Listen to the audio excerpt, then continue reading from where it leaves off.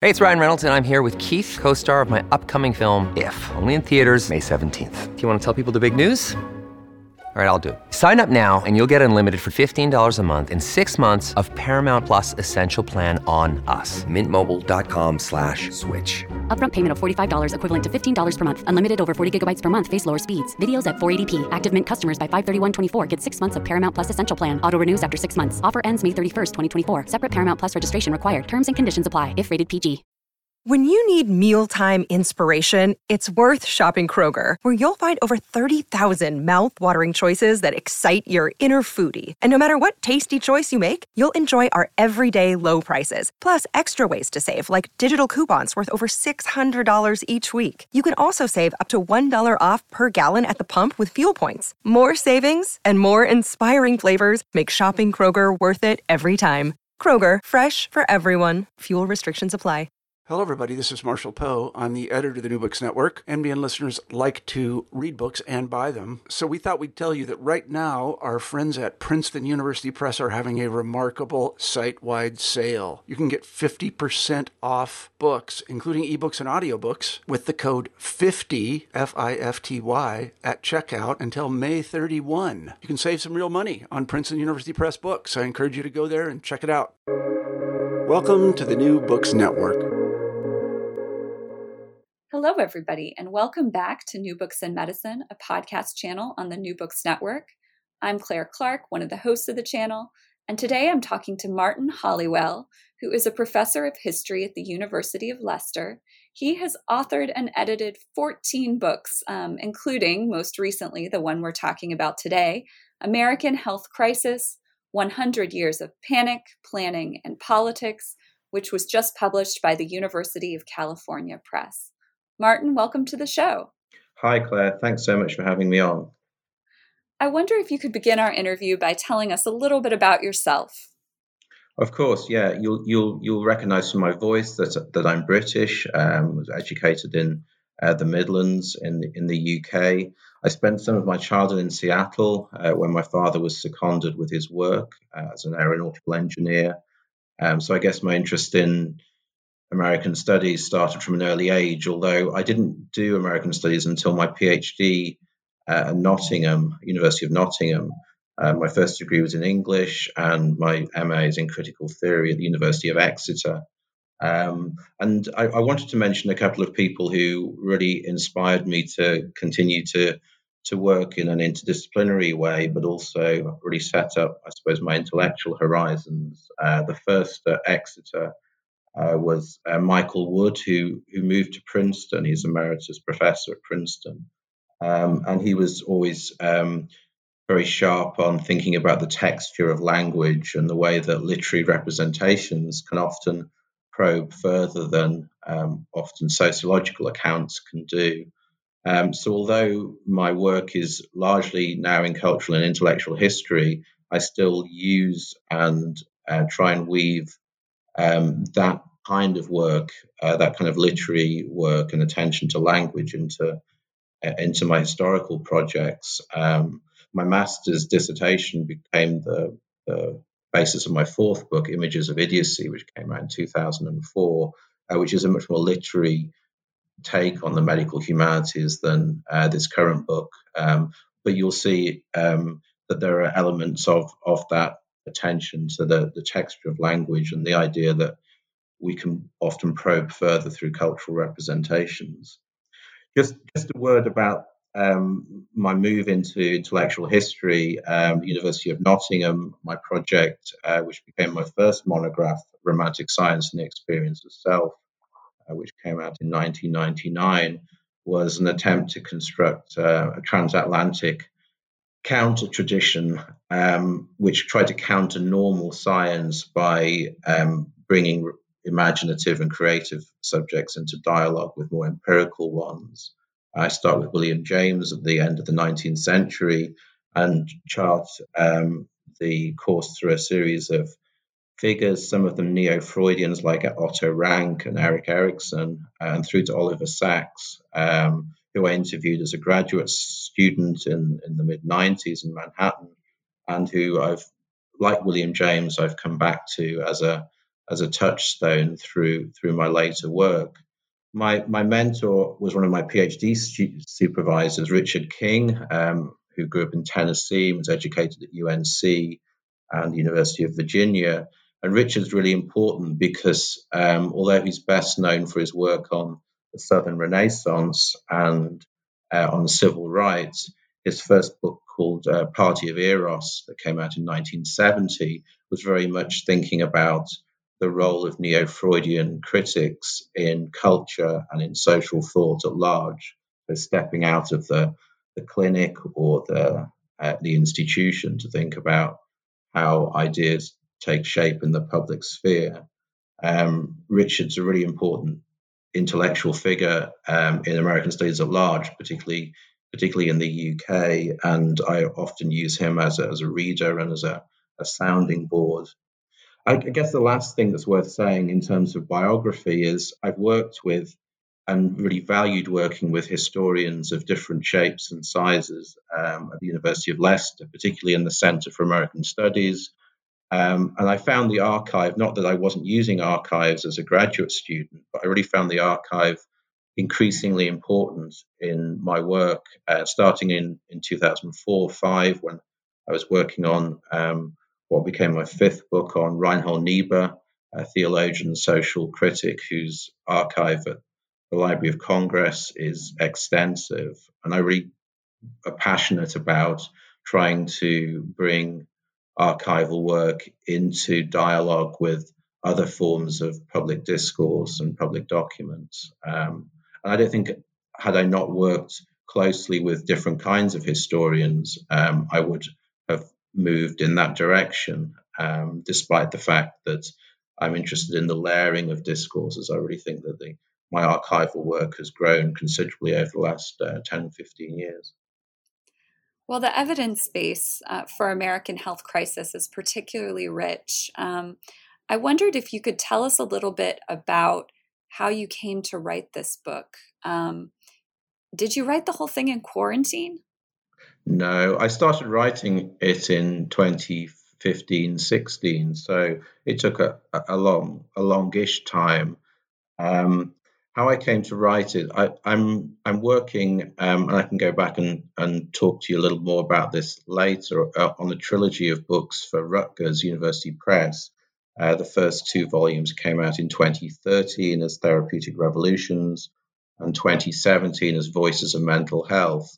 The third book in that trilogy I'm working on now, and I wasn't really ready to do that over the last few years. But one of the reasons I wanted to look at a longer time period was that those volumes are looking at 25 to 30 year slices of history. So Therapeutic Revolutions looks at discourses of therapy and the way that they oscillate between ideas around authority and liberation in the post-war years, so from Truman to Nixon, if you want to give it a federal cast. Whereas Voices of Mental Health looks at the politicization of mental health in the 1970s and beyond, focusing on the Nixon to Clinton period. I really wasn't ready to write the most recent installment of that at the time. Plus, although I was using quarter or third century slices of history strategically in those books, I wanted to look at a broader expanse or horizon of history, but thinking about public health and the way that's often framed as a crisis more broadly. So mental health is an important aspect of the book, particularly the fifth chapter on care, but it goes well beyond that frame. I also had done some of the archive work for this book in those books on mental health, so I spent quite a lot of time particularly in the Clinton and Carter presidential libraries in Little Rock and Atlanta.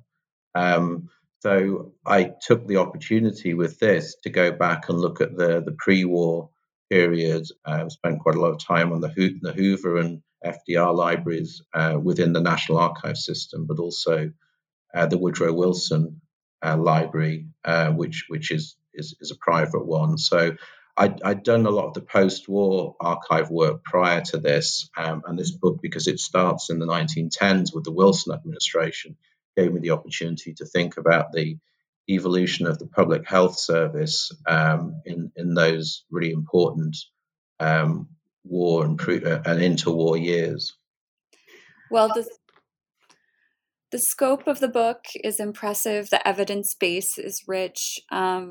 You say at the beginning that you sort of didn't set out to replicate a history of medicine. Like I believe you used the example of John Burnham's Healthcare in America, Sure. that this book is doing something else. Tell us a little bit about what you've tried to achieve with this 100-year history. Sure. Well, I first started thinking about writing I suppose, an institutional history of federal responses to health crises, starting in the 1910s and writing it in a chronological sequence, and using the Wilson and Trump administrations as the bookends. And in some ways, they are. The introduction focuses on 1918, and the conclusion on 2018, not just the opioid crisis, which is an important case study, the last one in the book, but I suppose the transition from Obama to Trump, where you have two very ideologically distinct notions of what health is. Obviously, in policy terms, much sharper in the Obama administration, but that divergence or that polarity is really sharp in recent years. But I decided to move away from writing it chronologically. I think it's been done before. And also, when I was thinking about grouping health crises, they are more interesting, I think, to group by theme or by concept, rather than moving through a chronological sequence, particularly as there are historical parallels and echoes and resonances which are easier to tease out in that kind of thematic grouping. I was also interested in what a crisis is, so the reality of a crisis, particularly those that impact on communities, whether those are defined within a city or within a region or state, but also the rhetorical construction of crisis as well, and the way that it's used often quite anecdotally or casually or colloquially in discourse, but sometimes takes on more clarity and shape when it's linked or when it connects to that lived experience of an uncomfortable, sometimes life-threatening emergency that arises sometimes at national level, as we've seen a number of times, sometimes internationally with COVID, and sometimes quite locally. So one of the case studies, for example, in the first chapter looks at the Buffalo Creek flood, which happened in the early 1970s in a poor mining region of West Virginia. Didn't have the kind of national coverage or being brought into the national conversation in the way that Katrina or Harvey or Maria does, but is as important for thinking about how a health crisis happens, but also how it's constructed, both at the time and also sometimes retrospectively as well. Let's talk a bit about that. So, how do you define a health crisis? How is it constructed? And then what are the 6 crisis concepts that the thematic chapters that the book covers? Sure. So it's called American Health Crisis. So you could ask why crisis singularly rather than multiply, in a multiple level. Well, I think the language of crisis is continuous through the 100 years that I look at, so the 20th century and early 21st, and across changing media as well, suggesting that it isn't just something that happens in exceptional phases, but part of the fabric of American life. Obviously goes beyond that as well. But I was mindful of what Naomi Klein said in 2017 when she describes Ours is an age when it has become impossible to pry one crisis apart from all the others. They have all merged, reinforcing and deepening each other. Interestingly, Klein was talking at a Labour Party conference in the UK in 2017. And obviously, she's thinking from both an activist perspective, but also her work in environmentalism as well. But I think she's right, and not just for the present moment, that the entangling of discourses and realities and also senses of scale is something that I can see through the period that I'm looking at. The six modes or themes that the chapters focus on start with what I call disaster, although it's looking at floods, particularly floods in the south. And I've given one example of that with the Buffalo Creek flood. I look at poverty, and I look at the environment more broadly, both in terms of pollution, but also climate change and its effect on both human and animal health. In the second part of the book, I look at three other crises, those that are stimulated by the spread of viruses, particularly epidemics and pandemics.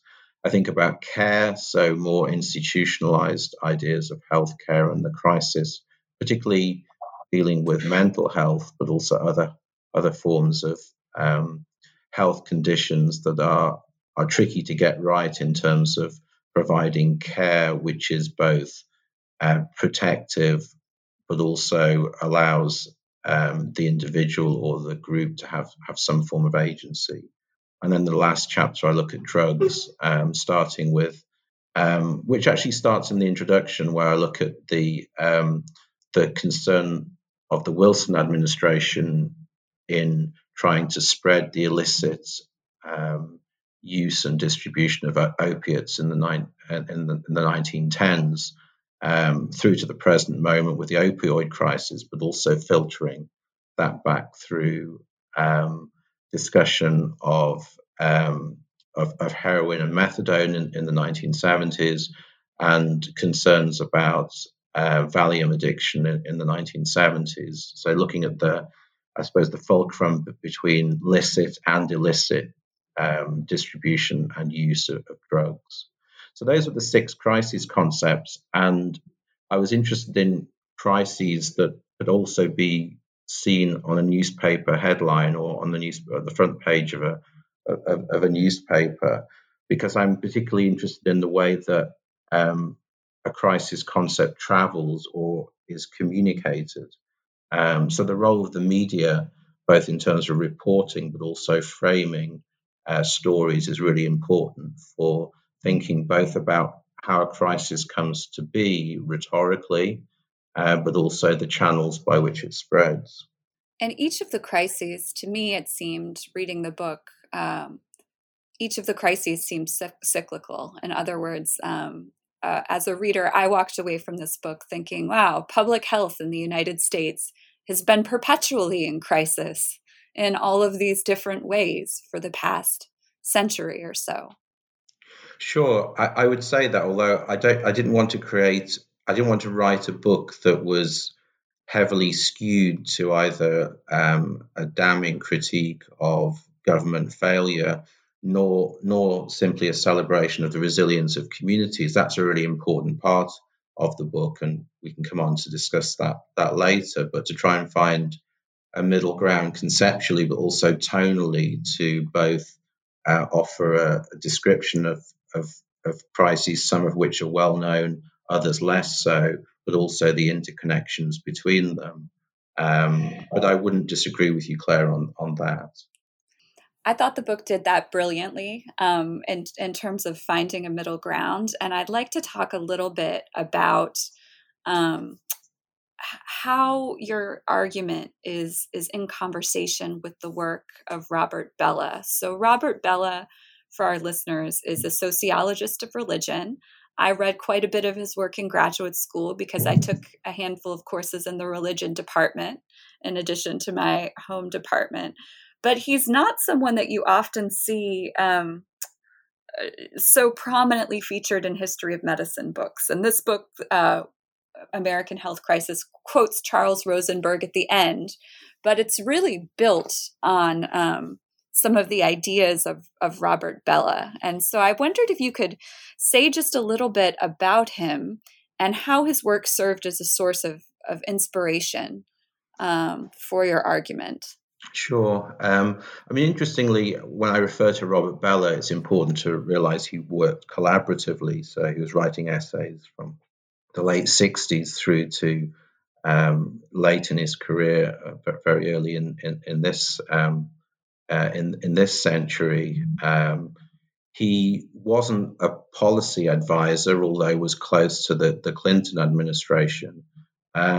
And although his background is Episcopalian and that informs his view of social justice, I think he's a really helpful figure for thinking both about the here and now, so about civic life and community, but also beyond the here and now as well, the importance of belief, whether that's in orthodox terms or just a notion of something that is beyond the empirical realm. I mentioned earlier with my PhD work, thinking about William James's notion of the radically empirical, so that which we can't explain without viewing it as something that's like something that we can see or touch or feel. So those aspects, whether they're spiritual or imaginative in our lives, we need to try and think about as being part of something that is like the more sensual realm or the empirical realm. I think Bellah, like other figures I've looked at, Reinhold Niebuhr being one, allows to navigate that between the more ephemeral or less easy to pin down aspects of our lives and those which are much more easy to document and to view. I'm not really interested in him as a religious thinker per se, although he does have this notion of civil religion, thinking about communities within civic life. And there's a reflection there, I think, of what it means to be part of a community of faith. The one thing that Bellah does allow me to do, though, is he allows me to thread the needle between two types of discourses, ethical discourses. One which I suppose would call moralism, which is more about judgment. So when it comes into the realm of health, would be a language which is, I would say, is harming. So it'd be the idea of damage or stigma. Moralism is often there. We saw it during the AIDS epidemic in the 1980s. Compared to that, you would have something which is much more progressive, a moral commitment to reform structures and services to improve prevention and treatment. I think it's easy without a thinker like Bellah to think about the moral sphere as being entangled, but he does allow us to think about moralism on the one hand as being distinct from a moral commitment to improve or reform. That comes out of his notion of social justice, but he's also very interested in citizenship, the way of activating or stimulating involvement in community decisions, whether it's whether it's in terms of public debate or whether it's in terms of being part of governing structures to think about long-term planning, whether it's in terms of volunteering in a community health centre. The language of agency is important for Bellah, and it's very important, I think, when we think about health crisis, which, if we read it from a distance, seems to happen to a community. The community seems to be the passive victim of a force or set of forces beyond their control. And while health citizenship doesn't necessarily prevent a crisis happening in the future, I think it can make a community more resilient, more aware of itself, and also what exists beyond itself. So if we think about the World Health Organization's mantra that health is a right, not a privilege, you've heard it with Bernie Sanders and others recently. I think it's important not to forget that, but the danger is in the US, perhaps more so than the UK, that the economics of healthcare, particularly around insurance, dominates so much of the discussion that questions around what binds a community and what values we attach to health as a right sometimes gets occluded or forgotten. And I think Bella can bring us and remind us of those, I suppose, higher notions of what health is. It's about dignity, it's about respect, it's about self-care, but also care of others as well. Can you say a bit more about pro-government and anti-government histories of public health or concepts of public health, and how you manage to keep these sort of two points of view in perspective? Bella, I think, helps with that. Sure. Well, Bella talks about what he calls the middle range, which he describes as between the local and the global. I think on first glance, that seems to suggest that it's the national or the federal level that is the answer to making sure that healthcare is balanced. And while I mean balanced, on the one hand, it's about a system, a healthcare system that is about organization and provision. And on the other hand, health as a public good. Sometimes the federal government can get it right. Would point to at least the first couple of years of the Lyndon Johnson administration in the mid 60s, which was geared to thinking about health as a public good, and Medicare and Medicaid, the major legislation that was passed during that time, is an example of that. But as I've mentioned already, in terms of being able to have foresight or to think about the structures and conditions that could be improved and may ameliorate a crisis or prevent it from happening, more often than not, those things aren't heeded, which is why we end up with this crisis cycle that the book portrays. What Bella allows us to do is to think, I think, beyond polarities. And in the book, in the introduction and at various points during it, I refer to the notion of sympathetic state, the idea that the government is the provider, whether it's in terms of welfare or healthcare, is expected to provide for its citizens on large. And we see an example of this in FDR's New Deal commitments in the 1930s to particularly welfare, perhaps welfare more than healthcare, although he did have ambitions beyond what was achieved during the 1930s, as did Truman and Johnson and Clinton and Obama beyond that, in terms of thinking about government's commitment, or what kind of commitment the government should have for protecting the health of its citizens. On the other hand, you have, and I use the thought of Paul Farmer in this respect, the notion that through systems of governmentality or surveillance, the federal government isn't that bothered about the health of its citizens. It's more about structures that keep individuals and communities in place.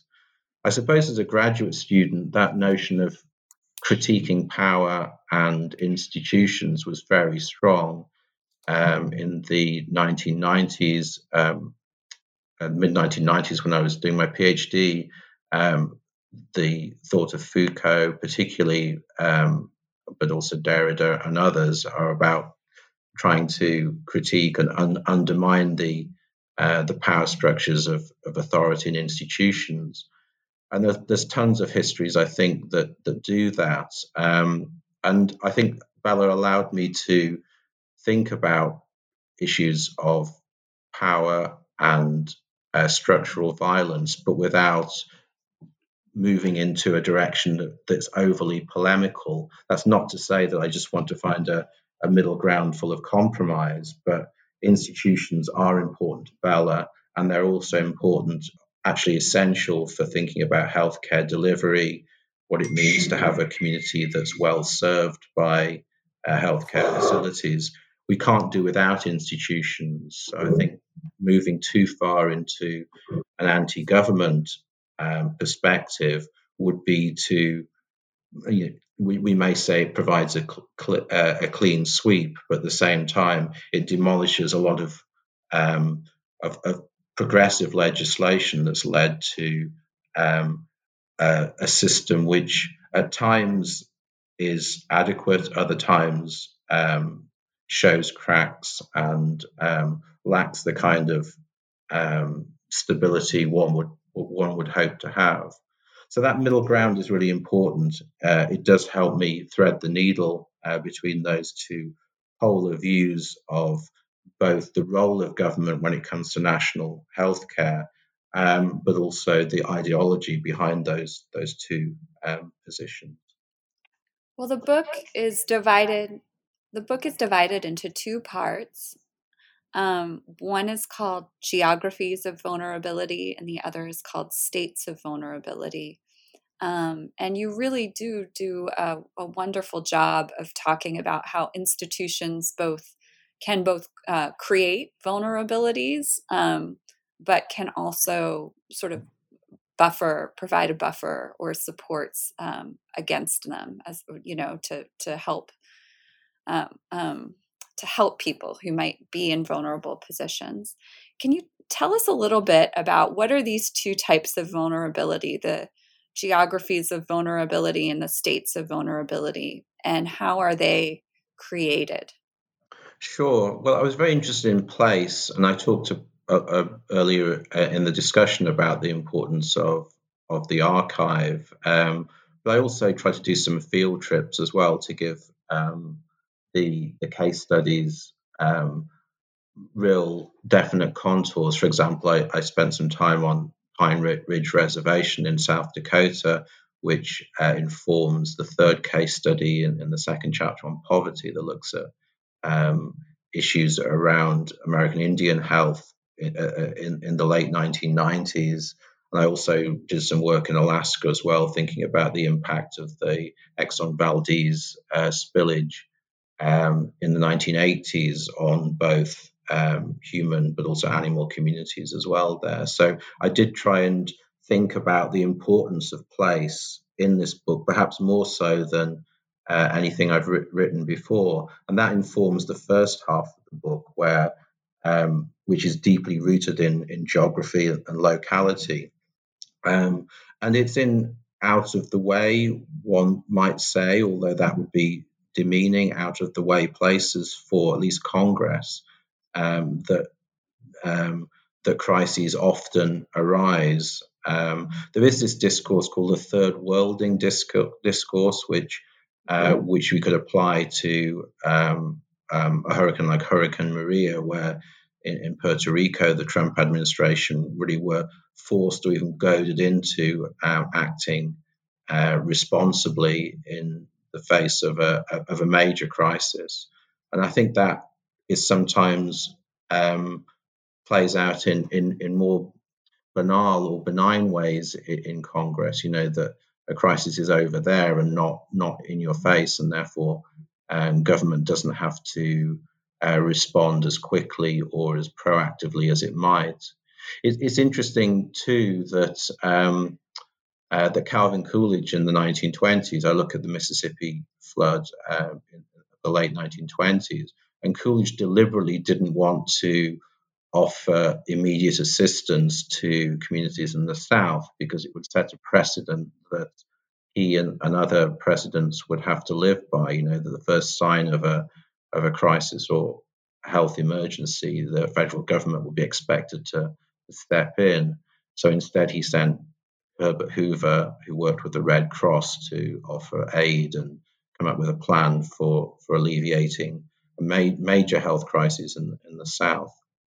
So the first part looks very closely at geography and locality. The second part of the book tries to zoom out and think more about structures at national level, but also at state level as well, in terms of thinking about structures that both frame crises, and sometimes when they are shaky or often don't live up to the ideals that one might expect of health institutions are the reasons why vulnerabilities arise. So I'm particularly interested throughout on communities that are underserved in terms of health services, whether those are communities of colour or in rural places or poor urban areas, or those living near toxic waste. And I've got a couple of case studies on that in the book. I think what crises do is they often reveal structures of inequality and exclusion that are sometimes hiding in plain sight. They're there all around us, but the health crisis, as we've seen with COVID, in terms of prevalence, in terms of hospitalizations and comorbidities, often hide in plain sight, but often are brought to the forefront in the face of a crisis. The theme of vulnerability as well, I think, I've talked about this a little earlier in the conversation, allows me to think about something that's both material and existential. That's to say, vulnerabilities in systems and in places, but also vulnerability as what I call a psychosociological predisposition towards stress and debility. That's to say that it's a psychological state or an existential state as much as a material one. However, the last point on this, I tried to not use the language of fragility because I think that undermines the idea that communities and individuals can be resilient and resourceful in the face of hardships. So vulnerability, I think, doesn't have the same kind of negative valence as a term like fragility, which is often used to talk about the environment. But I think there's a danger of using it in terms of describing or encircling a community. It robs agency rather than recognizes there's a problem, but also reserves the right for a community to come to a sense of its own sense of crisis rather than having it imposed upon them. I think the book does a really good job of that in terms of it. Although it is, you cover a series of crises, it does not read like a march of tragedy, just sort of one horrible, tragic thing after another. There's a lot of richness and complexity in the case studies that you choose. We don't have time to talk about all 6 of the crisis concepts, but I thought maybe we could give listeners kind of a sample and talk about one from the first half of the book and one from the second half of the book. And so for the first one, I wondered if you could tell us a little bit about natural disasters and how natural disasters become public health crises. Of course. So I've referred to the first chapter, which I call Disaster, but looks at the southern floods, looks at 3 southern floods. Earlier in the conversation, the floods are the Great Mississippi Flood of the late 1920s, the Buffalo Creek Flood in West Virginia towards the Kentucky border in 1972, and Hurricane Katrina in 2005.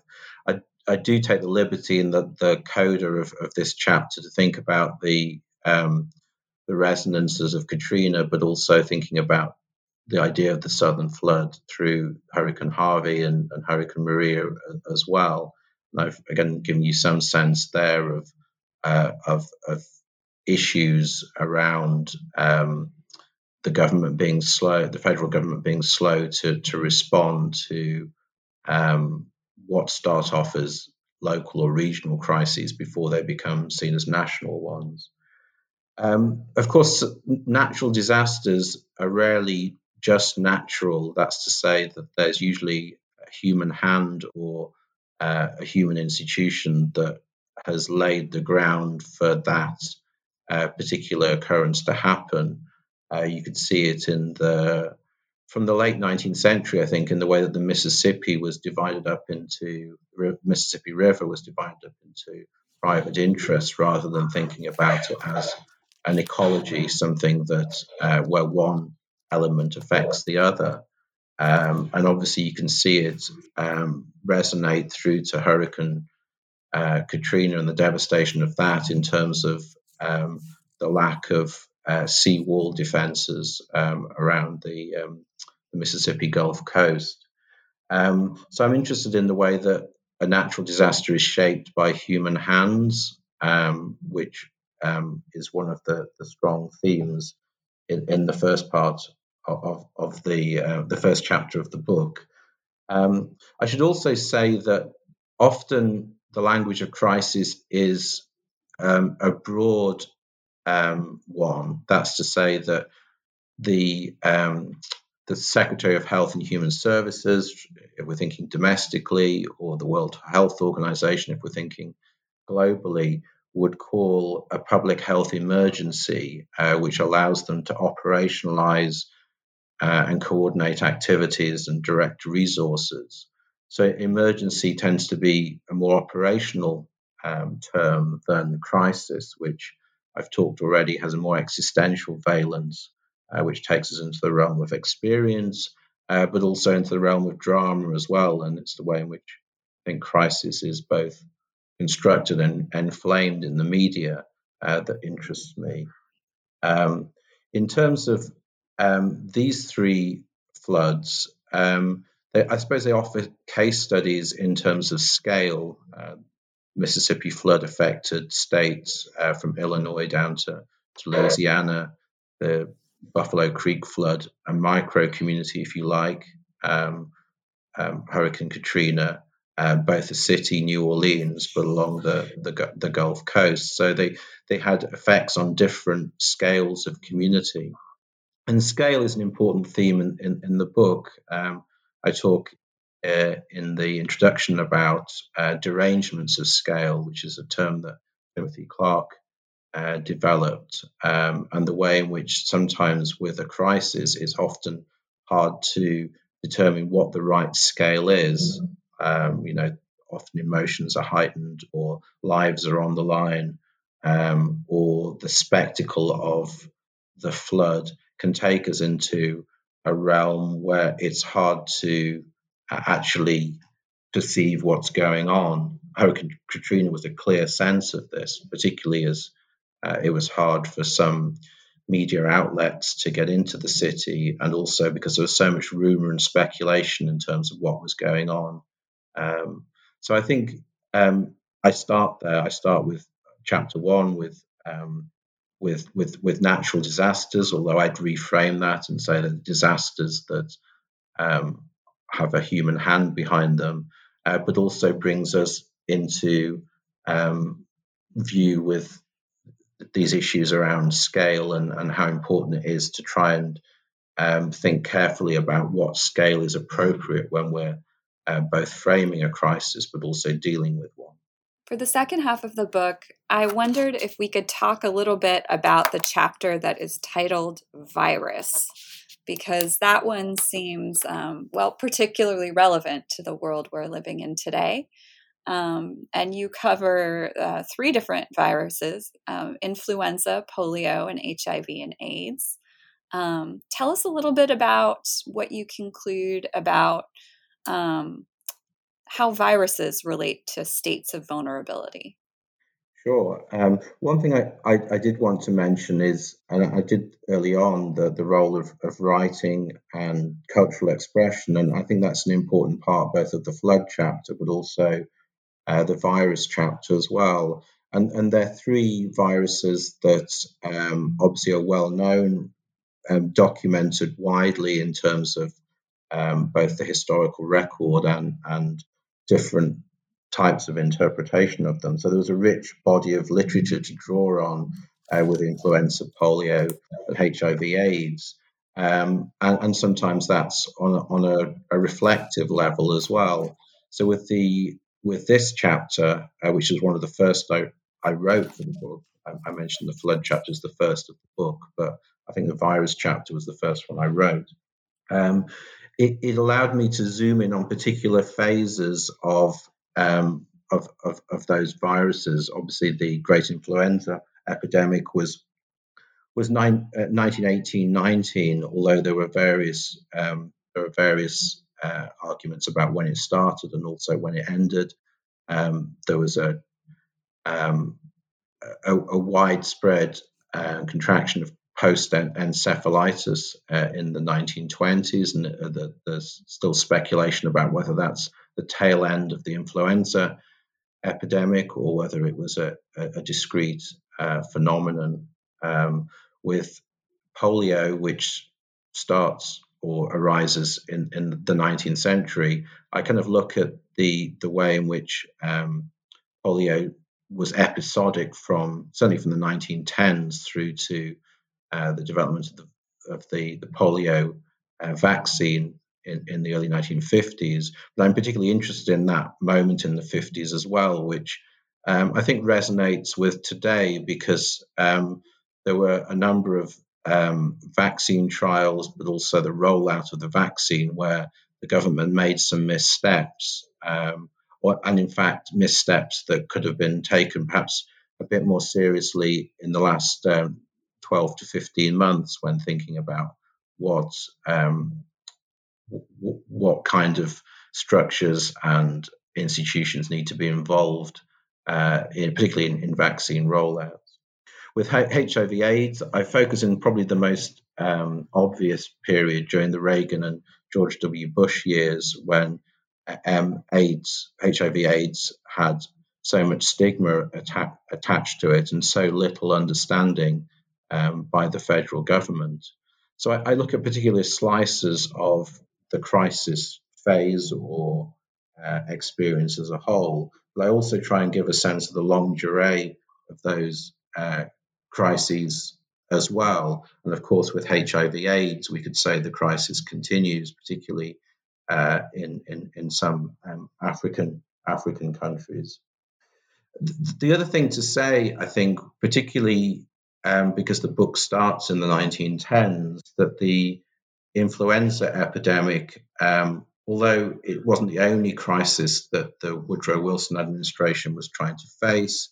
I mentioned the illicit spread of opiates in the 1910s, inner city poverty would be another, venereal disease and its spread in the armed forces. There were a number of crises that the Wilson administration was forced to tackle with uneven results. But I think that the fact that there were a number of exhibitions and remembrances of the great influenza epidemic in 2018, CDC had an exhibition which had some amazing photographs that I hadn't seen before of both mask wearing, but also treatment of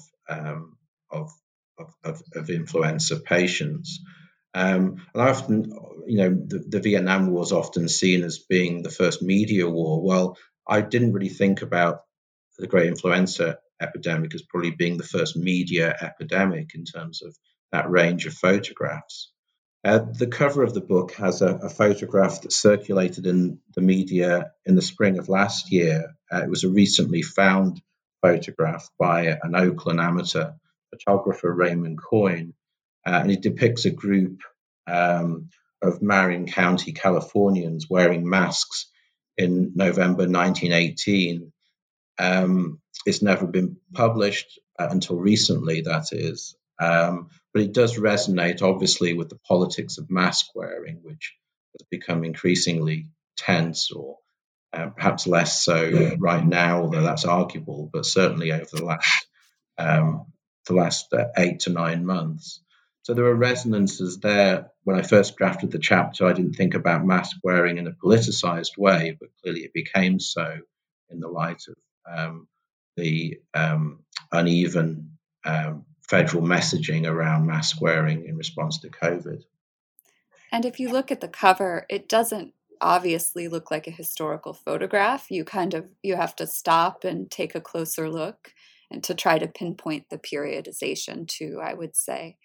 Sure. If I could just add one other thing, I did want to mention this because the book is about government response at an institutional level, but I am interested in leadership. And I think the COVID crisis gave me a sense of someone like Anthony Fauci, who, when I first drafted the HIV/AIDS section, wasn't featured in that at all. But looking back at his role, both in terms of engaging with HIV/AIDS activists in the late 80s, early 90s, but also his friendship with Reagan's Surgeon General, C. Everett Koop, who did change the tone of the federal response to AIDS by switching away from questions around moralism and family values to thinking about HIV as a public threat.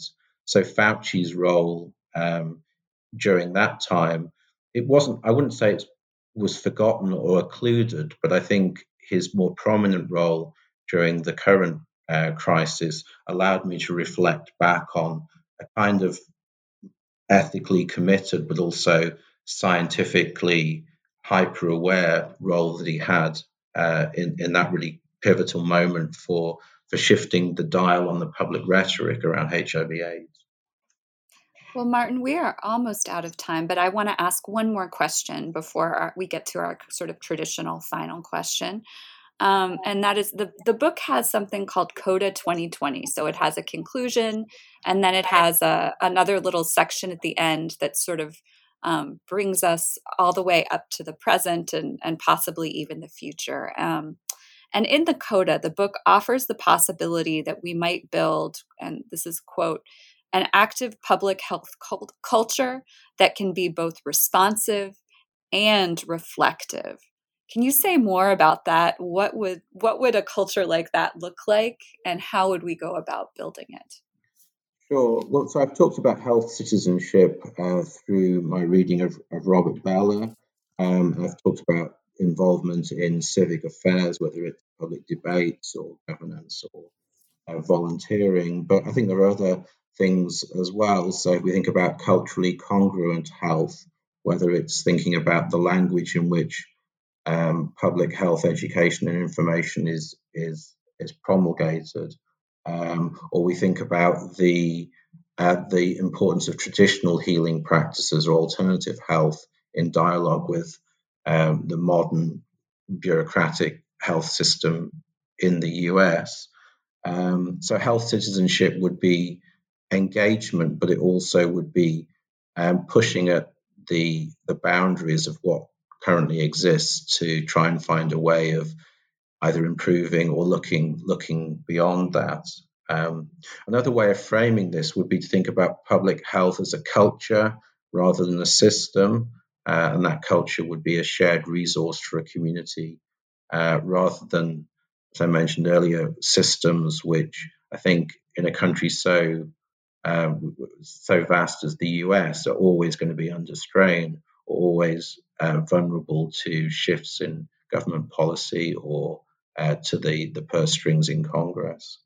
The third thing I think is the notion of what Bella calls a politics of imagination. And I think this is where cultural reflection, whether it's in literature or film or journalism or music, comes into the book, that helps us to work through the experience of a health crisis, sometimes during the crisis itself and other times in the rearview mirror. So that's the reflection, I think. I think it's not just about citizenship in a rights-based way. That's crucially important. But I think there's a reflective side to it that can be activated as well.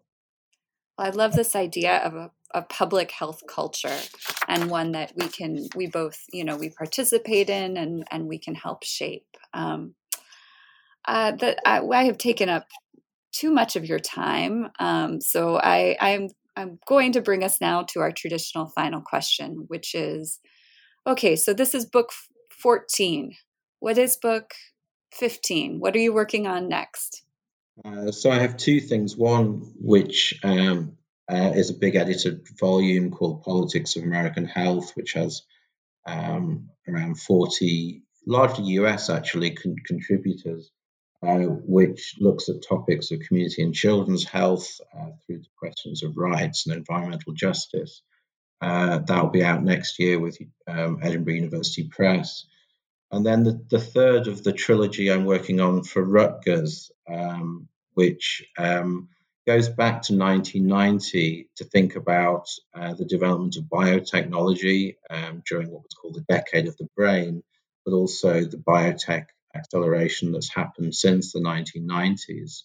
The idea is to complete that trilogy looking at mental health and the way in which biotech has both reframed um, ideas around mental health and illness, largely by thinking about the relationship between, I suppose, the material and the immaterial. Again, the relationship between brain and consciousness would be one example. But also, it's given me chance. I think history's caught up with me. If I'd written this project up a few years ago, I think it would be about a biotech future that's about not infinite expansion, but about one that's increasingly reliant on technology. Whereas I think both the COVID experience, but also the colliding crises that President Biden has spoken about, shows that technology isn't always the answer um, to issues, particularly when it comes to human behavior. And I think as I'm working through this, again, I'll try and thread the needle. I think between technology seen as either as a curse or a blessing. And I think what's happened, although it's horribly tragic and no one would ever have wanted it, does provide us with I suppose, a new horizon for thinking about the role of technology within the sphere of health. That's a good point. So your history is sort of the way that the history would be written has changed just in the past couple of years based on our current circumstances. I think that's right, although I think there's always a danger with contemporary history of getting it wrong. I mean, if I can just be self-reflective on American health crises, I think there's a couple of things. I wrote the coda in October.